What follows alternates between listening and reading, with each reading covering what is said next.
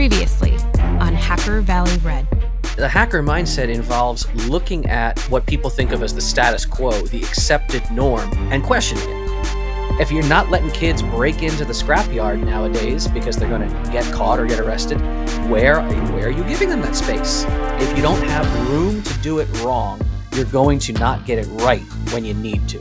We have to either evolve to turn faster and evolve quicker, or we're going to be a joke.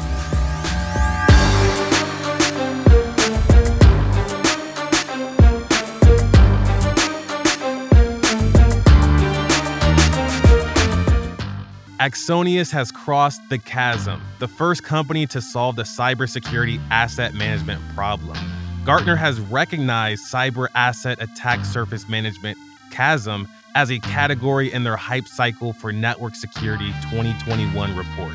Axonius gives its customers a comprehensive, always up-to-date asset inventory, helps uncover security gaps, and automates as much of the manual remediation as you want.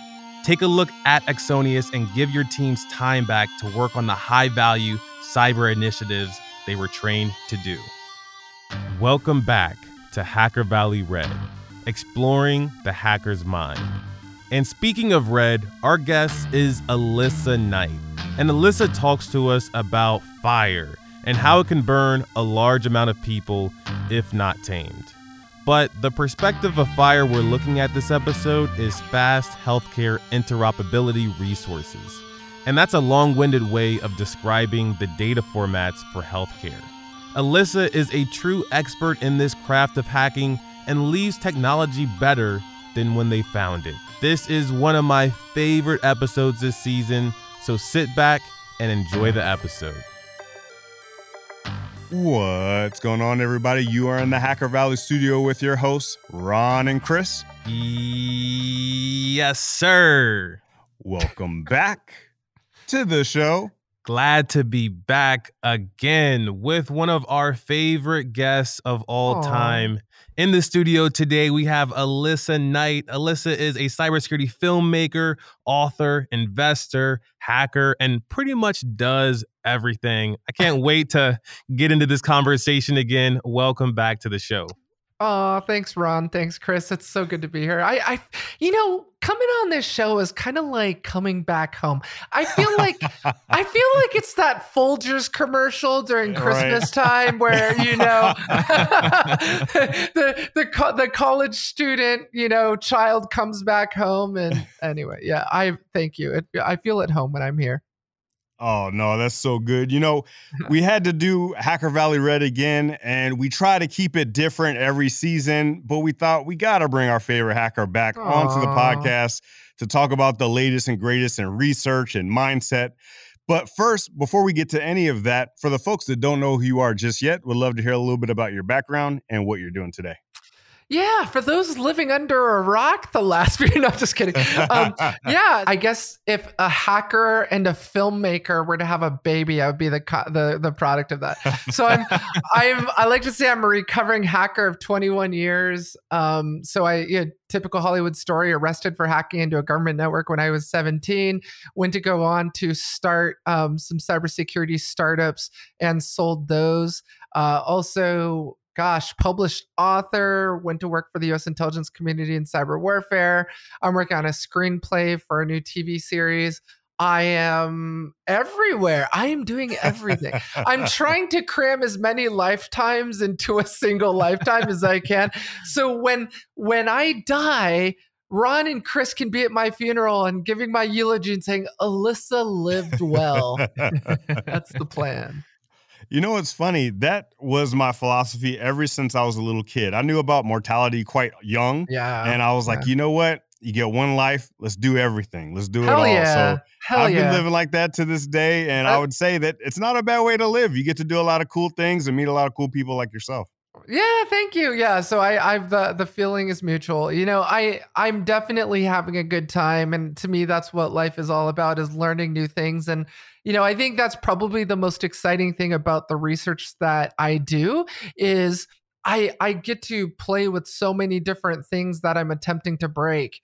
and learning so much along the way. I think the biggest misperception about hackers is that we just come out of the womb knowing how to do this stuff. And this couldn't be further from the truth. We really are students in every single engagement, and at least I am. And when I walk into a new vulnerability research campaign, I'm learning, I'm understanding, I'm trying to figure things out, because you can't break something until you understand how it works. 100%. And that's exactly why we wanted to bring you on for this season. A lot of the times as hackers, we look at one specific thing and we say, how does this thing work? Well, let me tinker with it. What are the upper limits of what this thing is able to do? But you seem to approach things very differently. You tend to look at entire sectors and say, okay, how can I own this entire sector? So what really goes into all of those, the selection of targets, what goes into what piques your interest in the beginning and you tumble down this rabbit hole? What's a little bit about the right before you get to the research part of it? I think it's the product of a healthy amount of arrogance. It's like some people are like, I'm going to hack this one server or this one app. And I'm just like, you know what? I'm going to take on the entire industry. It's interesting and I'm assuming, you're talking about, like, if you look at my 2019 research into hacking 30 banks, their mobile apps and APIs. In 2020, it was 30 mobile health apps and APIs. And now this year it's FHIR.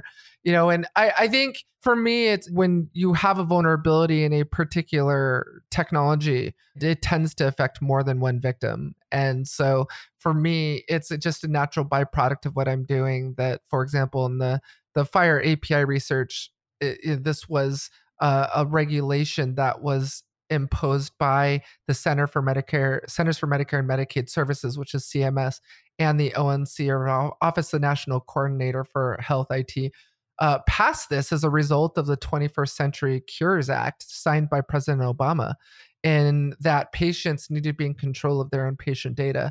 And so I knew that I couldn't just target a single healthcare provider or a single EHR system. It really was the entire industry. And so it was interesting that you italicized those words, because it's true. I tend to go after entire industries. So I have to ask, because I'm sure someone's wondering, they just heard that you've hacked FHIR. What exactly is FHIR? And, talk about some of the importance there regarding FHIR. 6 months ago, I couldn't answer that for you, Ron, but I did a nauseating amount of research into this. And, so FHIR, spelled FHIR, not FIRE, stands for Fast Healthcare Interoperability and Resources. Basically, what it does is it makes our healthcare data portable. So, for example, before FHIR, before this interoperability, if you went to, let's say you sprained an ankle, you went to one hospital, and then you travel, and then you're in a different city, for example, and then that sprain turns into a broken ankle, and then you go to a completely new hospital. Now you have two completely different hospitals with completely disparate, disconnected systems that has healthcare data on you from both incidents. Before, those systems couldn't talk. Before that, healthcare data couldn't be shared. With FHIR, what happened was it allows those systems to talk. It allows those healthcare providers to share data on Ron and his sprained and broken ankle. It also puts you in control of your own data. So let's say, for example, you wanted all of your healthcare data from your entire life. You would probably have to call each and every healthcare provider and have them fax or email, or even in some cases ship you pieces of paper. With FHIR, it allows you to be in control of your data when you need it. Or those healthcare providers and payers are in danger of violating what's called the information blocking rule, which carries stiff penalties and fines for them if they don't make that data available to you to download. So the CMS and the ONC came along, and said, okay, in support of the 21st Century Cures Act, we have to support this, and we are adopting FHIR as the standard. Now, FHIR is a standard that was created by an organization called Health Level 7 International, or HL7. And they really were the original creators of what at the time was the standard called HL7. It was named after the organization. And it was this sort of protocol for, digital healthcare and information around your electronic health records. They've since abandoned that, moved towards FHIR as the new standard, and government came along and said, we're going to use that. That sounds like a good idea. We're going to use FHIR. And so that's really what the industry ended up adopting as the standard for making all of this healthcare portable. And then it's further complicated by this organization called SMART, which started out at Boston Children's Hospital. Look at me. I sound like an expert in this, and I've worked in healthcare my whole life. Only 6 I'm months. really just a hacker. Right. I'm just a hacker who did her homework.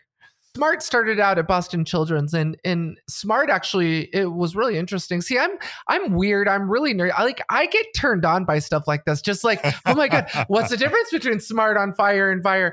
So SMART, actually, their original mission was to make healthcare portable and allow these EHR systems, whether it's Cerner and Epic, to talk to each other. So one hospital could be running Cerner, one hospital could be running Epic, and these are major EHR platforms. And those platforms couldn't talk to each other. As a matter of fact, some hospitals would run different versions of Cerner, and those different versions, even though they're from Cerner, didn't talk to each other. So there was this huge problem of interoperability between EHR systems. And so the government went to actually funded this project called SMART.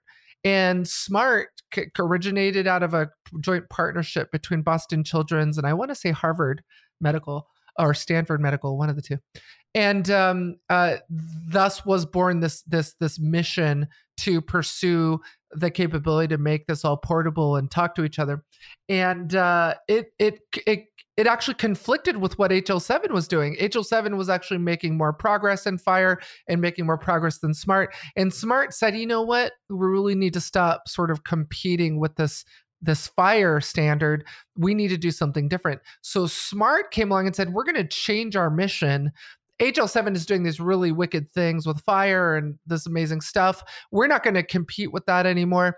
What we're going to do is we're going to be the app ecosystem that launches on top of these EHR systems. So we're going to call ourselves Smart on FHIR. So when you want to, like if Ron and Chris were to start a startup company and create mobile apps for Cerner or Epic, they need a way to be able to launch those mobile apps within that EHR system. So we're going to be that infrastructure. So people who want to develop apps for these EHR systems will use this SMART ecosystem, and they basically provide security and through OAuth and OpenID to be able to secure those apps running on top of those EHRs. So think of the EHR platform as your medical records.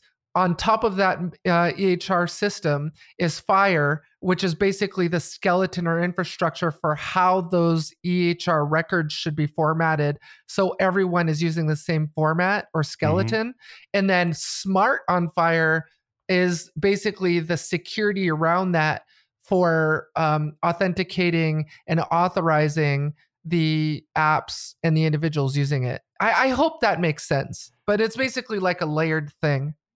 It makes perfect sense. But, anyone with even a small percentage of a hacker's mindset will say, you want high availability, right? Mm-hmm. You want interconnectivity across different applications, different organizations all together. Yeah, totally. And when you combine all of those things together, you think enhanced and bigger attack surface. So is that really what you thought of immediately? Or did you approach this egg a different way?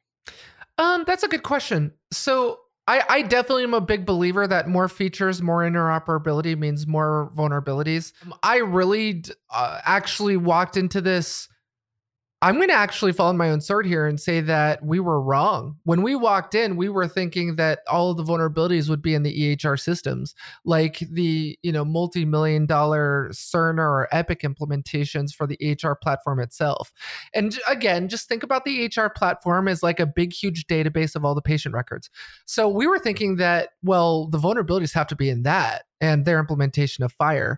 So let's focus there. And we were wrong. I was wrong. What ended up happening was all the vulnerabilities were being found in the third-party developers who were making apps for those FHIR APIs. And then we stumbled on this concept of a clinical data aggregator. Okay, so this is where it gets crazy. Okay, so sit down. Are you sitting down? This is where it gets crazy. Okay, it's gonna get really crazy. Okay, so get in the DeLorean and go back in time. So initially, the hospitals would run the EHR and they would hold your patient records, and your patient records would be in that EHR. Okay, so if you needed them, you'd have to go to that healthcare provider and get it from their EHR. Then fast forward to now with FHIR and all this interoperability, there's startup companies who are creating these apps that plug into them. So let's say, for example, a hospital wants to be able to pull in data from this connected medical device or this Fitbit or this, whatever, and pull that data into their EHR. They would go to a third-party developer and say, give us an app that supports FHIR and Cerner and can pull in patient Fitbit data into our EHR. So you would go to that third-party developer and they would make the app and give it to you. Now, there's this new economy of companies called clinical data aggregators who are pulling this medical data for Ron and Chris from thousands of hospitals in the United States and putting it in this massive database, in this massive system, and these are called clinical data aggregators. And so they're basically copying all of this data, or grabbing all this data. So instead of you going to thousands of hospitals to get your patient data, you would just go to one data aggregator and set up your account and then, connect with these other hospitals, and they would actually cull all this data for you into a single place. And so you would just go to this one provider, this one data aggregator, and get all your patient data. And then healthcare providers and payers can do the same thing. So they can sell an aggregator account to a provider and say, hey, Ron Hospital, you don't have to go and pull data from thousands of hospitals. You can pull it from just us and get all of the clinical data aggregated from a single database. Now, tell me, Chris and Ron, what that says in your mind. It's a single place for an attacker to go to get millions of patient records from thousands of hospitals in the US or around the world. So I was wrong. I walked into this thinking that Cerner and Epic, and it was funny, you guys, Cerner and Epic were very supportive. They came like, Alyssa, this is so amazing. You need to do this research and we're going to support you and we're going to give you access to all of our FHIR APIs and our infrastructure. It was amazing. It was like this collegial kind of atmosphere where they were like, yes, we dig this. We're going to help you. We're going to support you. Stanford Medical Center reached out to me. It was amazing. Like when my first phase of my research came out on hacking mHealth APIs and apps, there was this huge outcry of support and groundswell from the healthcare community that was like, we're worried about this. We care about this. We dig what you're doing. And so I was like, oh, hey, by the way, there's a phase 2 and I'm hacking FHIR. And so everyone's like, oh my God, this is great. We're there. We're going to support you. And I thought the vulnerabilities would be in the Cerners of the world and Epics of the world and Athena Healthcares of the world. And because they, Cerner and Epic aren't the only EHRs. There's Athena, there's other EHRs. And they were like, we're going to, and I thought that's where the vulnerabilities would be. The vulnerabilities ended up actually being in these other layers of the onion, these third-party developers and aggregators. And Chris, Ron, it's bad. Like one of them, I could actually log in, and I don't know if you saw that video I published yesterday or on Friday, but one of them actually gave me access to thousands of patient records just by logging in. So I could log in, and for some reason, the API was sending me every single one of their patient records, and they were relying on the app to filter it out. Yeah. So I would log in as Alyssa Knight, and it would give me all of the patient records, and they were relying on the app to say, okay, if Alyssa Knight is logged in, only show her this record from all of the records we're sending you. And it's like they didn't understand, the developer didn't understand that I can send that same API request with an API client, and see all of that data. So it's like a just a mass assignment vulnerability or something where they're relying on the API client. Excessive data exposure is what the vulnerability is called with the API, OWASP API Security Top 10. But it's set, and get this, guys, it also sent me all the clinician data. So I got all of the patient data, all of the clinician data, and they were doing a match on my account to figure out which data to show. It was the craziest thing. Like, it would scare you if you knew the details of every vulnerability that I found over the past 6 months. It's really bad. I mean, we're talking about patient records in the millions because of these aggregators. I can only imagine. So are you saying that when you logged into this website and the API sent you information back, it was really just the browser filtering all that information? Yeah, that's a good question. So for your audience who don't know what the hell an API is, like, what is this API Alyssa keeps talking about? So an API, think about an API like a waiter at a restaurant. Okay, so Ron, Chris, you and I go to dinner. We're sitting down at the table. We're like, hey, what do we want to order? What kind of food do we want to order? Think of the waiter as the API. So the waiter is taking our food order and taking it into the back kitchen to give it to the chef to make that food. Think of the chef as the back end, right? So the back end is the database. So let's say, for example, the chefs don't speak English. They speak Spanish. So on top of that, the waiter's also translating language. Like, this is what Ron, Chris, and Alyssa want to order. So then the waiter brings the food back to us to eat and consume. So think of us at the table as the API client. The waiter is the API itself, and the backend is like the API endpoints, the database, the data. So that's all an API is. It's just translating requests back and forth between the backend and the client receiving it and client wanting it. So that's exactly what was happening, Ron, was I would log in and they were relying on the web browser or the API client, or it could be a mobile app or a web browser, and saying, okay, filter all of these results based on who's logged in. So if Ron is logged in, only show Ron's patient records. If Chris is logged in, just show Chris's. And so what it was doing was it was sending me everything from the database, which was shocking because these are really large packets. And it was just filtering on that. But so it's almost like the developer didn't realize or didn't consider the fact that an adversary could come in, find out what that same API request is, and then pull all of the results from the database without even authenticating, without even, providing the right username and password. I'm really liking this analogy. It reminds me of like this waiter being someone that's doing like an a la carte type of thing. They have this huge tray of food and they're like, oh, you're Alyssa. Here is your plate. I love it, Ron. That's exactly what this vulnerability is. It's like, here, hey, Ron, Chris, let me show you every dessert we offer, and you just pick the one that you want. That's exactly what's going on with this vulnerability. So this one particular aggregator, which is aggregating all this patient data, a lot of it is basically giving me all the information and relying on me to filter out what is just pertinent to me. And that's incredibly dangerous, right? Because you don't need the mobile app. You don't need the web app. You can just load up a free API client like Postman and find out what that request is, and then send that request with Postman, and you'll get all of the data back. It's insane. It's insane. And here's the thing about PHI. This is just conjecture because obviously I don't know for sure. But so PHI is worth 1,000 times more on the dark web. It's on sale for 1,000 times more than a US credit card number. What? So yeah, and it's because of all of the data. Because if you look at this PHI data, it contains your social, your real name, your next of kin, everything that you give a hospital when you check in. Like even some of these records, medical records, had your photo. So it had the photo of the patient. So as the hospital admissions was bringing people into the hospital, say for COVID, there was all of their patient data. There was even a patient, photo or scan of their driver's license. So their ID, it had everything. So, you would typically pay individually for this information on the dark web. So if you get a single record, you've got all this data in a single record, which is why I think it's worth so much on the dark web.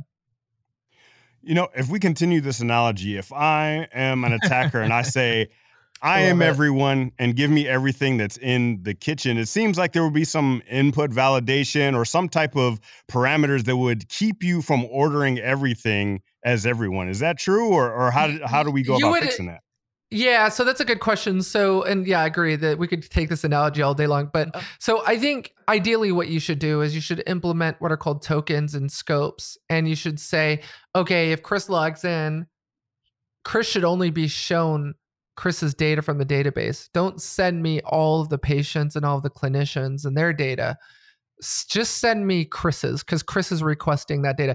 So I have another great analogy. So this is what's called broken object level authorization or BOLA vulnerabilities. So a great analogy for this is, let's say Ron and I go to a cocktail party and Ron is wearing this expensive Burberry coat. I'm like, oh, I want that coat. I'm going to steal that coat. So Ron is in the coat check line and Ron checks his coat into the coat check and gets a number. And I see that they gave him number 18. And I come up behind him and he gives, and I turn in my cheap coat that I bought from Marshall's for $20. And let's pick on Marshall's. And not that they don't sell good clothes. They some good clothes there. So, but I want Ron's coat. And so I get the number 17. So I take my ticket and I take a Sharpie and I change my 7 to an 8. And I go back to the coat check and I give them 18 and they give me Ron's coat. Like, I'm authenticated, I'm allowed to be there, so because I'm presenting a ticket, but I'm not authorized to bring home Ron's coat. And so that's another reason why a lot of these APIs that are protected with web application firewalls, it's the wrong security control for the job, because the WAF, which are typically designed to protect web applications, are not designed to protect APIs against an attack like this, or what's called logic abuse, where I'm authenticated, but I'm not Ron and I'm not authorized to be there or take home his coat. There's, it's the difference between authentication and authorization. That's a freaky analogy, because the one expensive purchase I made in my life is a Burberry jacket. And you steal it. That's amazing. You're like, oh my God, Alyssa's hacked my home, smart home devices. She knows I've got a Burberry coat. No, I didn't know that. That's amazing. Yeah, and it's the best way I can describe a BOLA vulnerability, and it's the most prevalent vulnerability finding that I've ever found with APIs, and it's just we're doing this so wrong, and it's really like, if you look at a lot of the APIs, for example, that federal law enforcement vehicle hack that just went public. The reason I was able to remotely control those law enforcement vehicles, like lock and unlock the doors or start and stop the engine, was because of BOLA vulnerabilities. I should have been authorized to perform those functions because I wasn't logged in as the correct individual, and that authentication and authorization just wasn't there. And the most prevalent vulnerability I find in APIs are BOLA vulnerabilities. It's just developers that are properly authenticating but not authorizing. I love your approach of performing these exploits. When I was coming up in cybersecurity, it was all about 0 days and remote code execution. And at the end of the day, you're doing these types of activities, 0 days, RCE, just to gain access to the data. And you're pretty much taking a shortcut. You're going right to the communication vector and then just speaking to the database itself. Yeah, it's interesting. You make a good point. And I mean, lots changed over the last 20 years. I remember those days too, of getting your hands on the latest TESO 0-day exploit or whatever, WUFTPD exploit or Apache exploit. And now it's really about monetizing the data. And so I think, the biggest recommendation that I have for you red teamers out there is, if you don't know anything about JSON or hacking APIs, you really need to shift your focus and develop your craft in that area, because APIs, while you just blinked, have now become the underpinning and plumbing for our entire infrastructure, from financial services to the mobile app economy that we're in to healthcare. Everything is powered by APIs now. So if you don't know about APIs and you don't know how to hack them, you really need to develop your craft and go in that direction, because hackers are focusing their attention on that too. Hackers are all about finding and monetizing data, in some cases double dipping, like lock and leak, where you ransom the company for them to get their key back, but you also lock and leak it and double dip and get your money by selling it on the dark web. So, I agree with you, Ron. That's where the money is at, is data. It's worth more than oil now. In some cases worth more than Bitcoin. But it's if you don't understand APIs and you don't understand their vulnerabilities, we're not going to get anywhere closer to trying to fix this problem. So when you look at your entire research body, when it comes to this subject, you've owned the restaurant. People can order whatever the heck they want. So now we gotta fix it. With this focus on the hacker's mindset, we always think about it from the offensive lens, but then it has to go to a defensive solution of some sort. When you take all this information from what you gathered as a researcher, how do we then take that information and do something to make a difference? Oh, okay. So yeah, and that's what I love about what I'm doing, right? So, with the research that I put out there on the law enforcement hack, I think I'm pretty comfortable saying the automaker now, and you can look at the pictures and tell who it is. It's Ford. So after some time, Ford did finally fix all the vulnerabilities in the vehicles that I identified in the backend APIs. So I think that's one of the best outcomes from vulnerability research and these bug bounty programs. Like, for example, Ford is a member of the HackerOne bounty platform. And for me, from my perspective, it's just making this a better, safer world. Because when you're talking about hacking APIs, you have the ability to affect life and safety, right? So your vehicle is communicating with backend APIs. So that's something you're driving around with your family, and things have changed a lot, as Ron brought up, from the old days of zero-day exploits and, defacing websites to what it is now of being able to actually control passenger vehicles. Now I'm hacking connected trains and super yachts, and all of those are all communicating with APIs. And so when you talk about being able to control something like that, you're actually affecting life. So I think being able to take the output of my research and look at the tactics and techniques that I'm using to compromise these APIs and compromise these apps, you can easily reverse from there on how to fix it. Oh, okay, she's requesting to remotely control this vehicle and then approving that request on her own.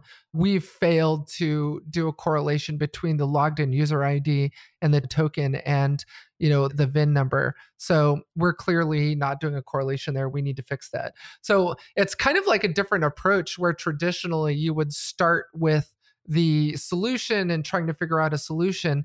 And now we're starting with the problem. We're reversing backwards from the symptom to find the cause, right? And trying to fix the cause of that symptom. So yeah, it's a lot of fun. And what's neat about this is, I'm now 21 years in my career, and I'm out of the bash shell and out of the interpreter shell, where I know that I just don't want to be in there for the sake of being in there. I'm all about filmmaking and content creation, and trying to weave those two worlds together.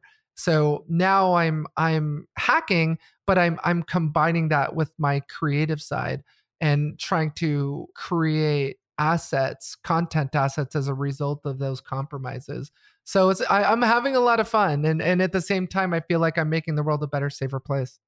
That's one of the reasons why you're one of our favorite hackers, is because you've learned to scale. Anyone could, join a bug bounty and fix one thing on one website for one company. But not only are you scaling hacking by looking at an entire sector or an entire technology, you're also scaling the delivery of that communication through content and all the reports that you do. For that person that's listening to this content right now, and they say, you know what? I want to do something similar. I want to scale my impact on my community. What is that one piece of advice that you would give that person to scale their efforts? That's a good question.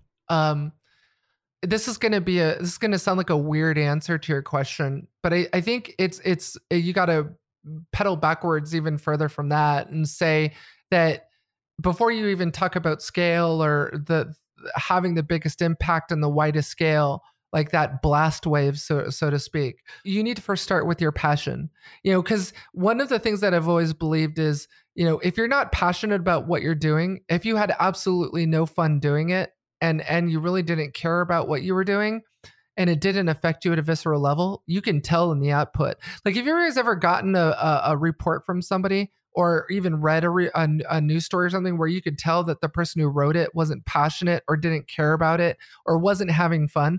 It's almost like if there's no passion in what you're doing, the quality of the product isn't what it could have been. And the people that are consuming that information and the people you're affecting, it's almost like they can tell that passion wasn't there. So I think you need to first start with what it is that you're passionate about, because that's what will keep you up, burning both ends of the stick, the candle, in order to learn what you need to learn in order to produce those results. Because even before I found vulnerabilities in Fire and these implementations, I had to read about who the hell the ONC was and who the CMS was and what is their relationship with HL7 and why are we here? What is Fire and why did we create it? What's the purpose of Fire? And having to, understand that and what Fire is and the components and understanding that, well, wait a minute, this isn't vulnerabilities in the Fire standard itself. This is vulnerabilities in the implementations, because Fire is just a blueprint. So I need to be careful and not go out there and say, hey, Fire is vulnerable. What I need to be careful about is, hey, no, these are vulnerabilities in the specific implementations of Fire, because Fire is just a blueprint. It's just a drawing for how you implement something. And what's happening is all these organizations are implementing them insecurely. So, I think before you even figure out that question of how do I impact the most people and the broadest spectrum of outcome, you need to first be passionate about what it is you're doing, learn everything about it, and then, take it apart and figure out what is that 80-20 rule? What is it that, will affect 80% of my outcome with just 20% of effort?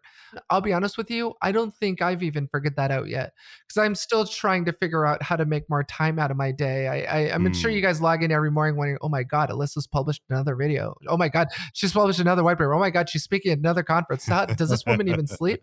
And that's the thing, is I don't really sleep that much. And so I appreciate the compliment of figuring out how to scale me, but I think every day I'm still trying to figure out how to scale me even better and figure out a better way to do it. Well, we love what you do, and I think you're talking about that product and the love that people can sense. I mean, that even goes to food, right? Whenever you get a meal and there was no love in that meal, you can taste it. Yeah. But when someone is a master of their craft and they know that, like, I want this person to enjoy my food, you can taste it. You can definitely taste it. Alyssa, thank you so much for hopping on the mics with us again to give this masterclass on hacking and hacking at scale. But for the folks that want to stay up to date with you, your research, your content, what are the best ways that people can do that? Thanks, Chris. It's been a real pleasure being here. People definitely subscribe to my YouTube channel. I'm really trying to get more traffic to my YouTube channel and more watch time there. So subscribe to my YouTube channel, hit that bell icon. I upload new videos every week and live stream all of my latest research. As a matter of fact, when I break new vulnerability research, it actually shows up on YouTube first, because I'm really big into filmmaking. And then, follow me on Twitter and connect with me on LinkedIn. I have an open door policy, and I'm always trying to teach people new things and impart my knowledge on them, and appreciate all of my followers and fans. I wouldn't be anything without you. Excellent. And we appreciate you also. We'll be sure to drop all of those links and your YouTube channel in the show notes. Thank you for joining us again, and we'll see everyone next time. Thanks, Ron. If you found value in this content, it would mean the world to us if you shared it on social media, sent it to a friend, or talked about it over coffee. Thank you.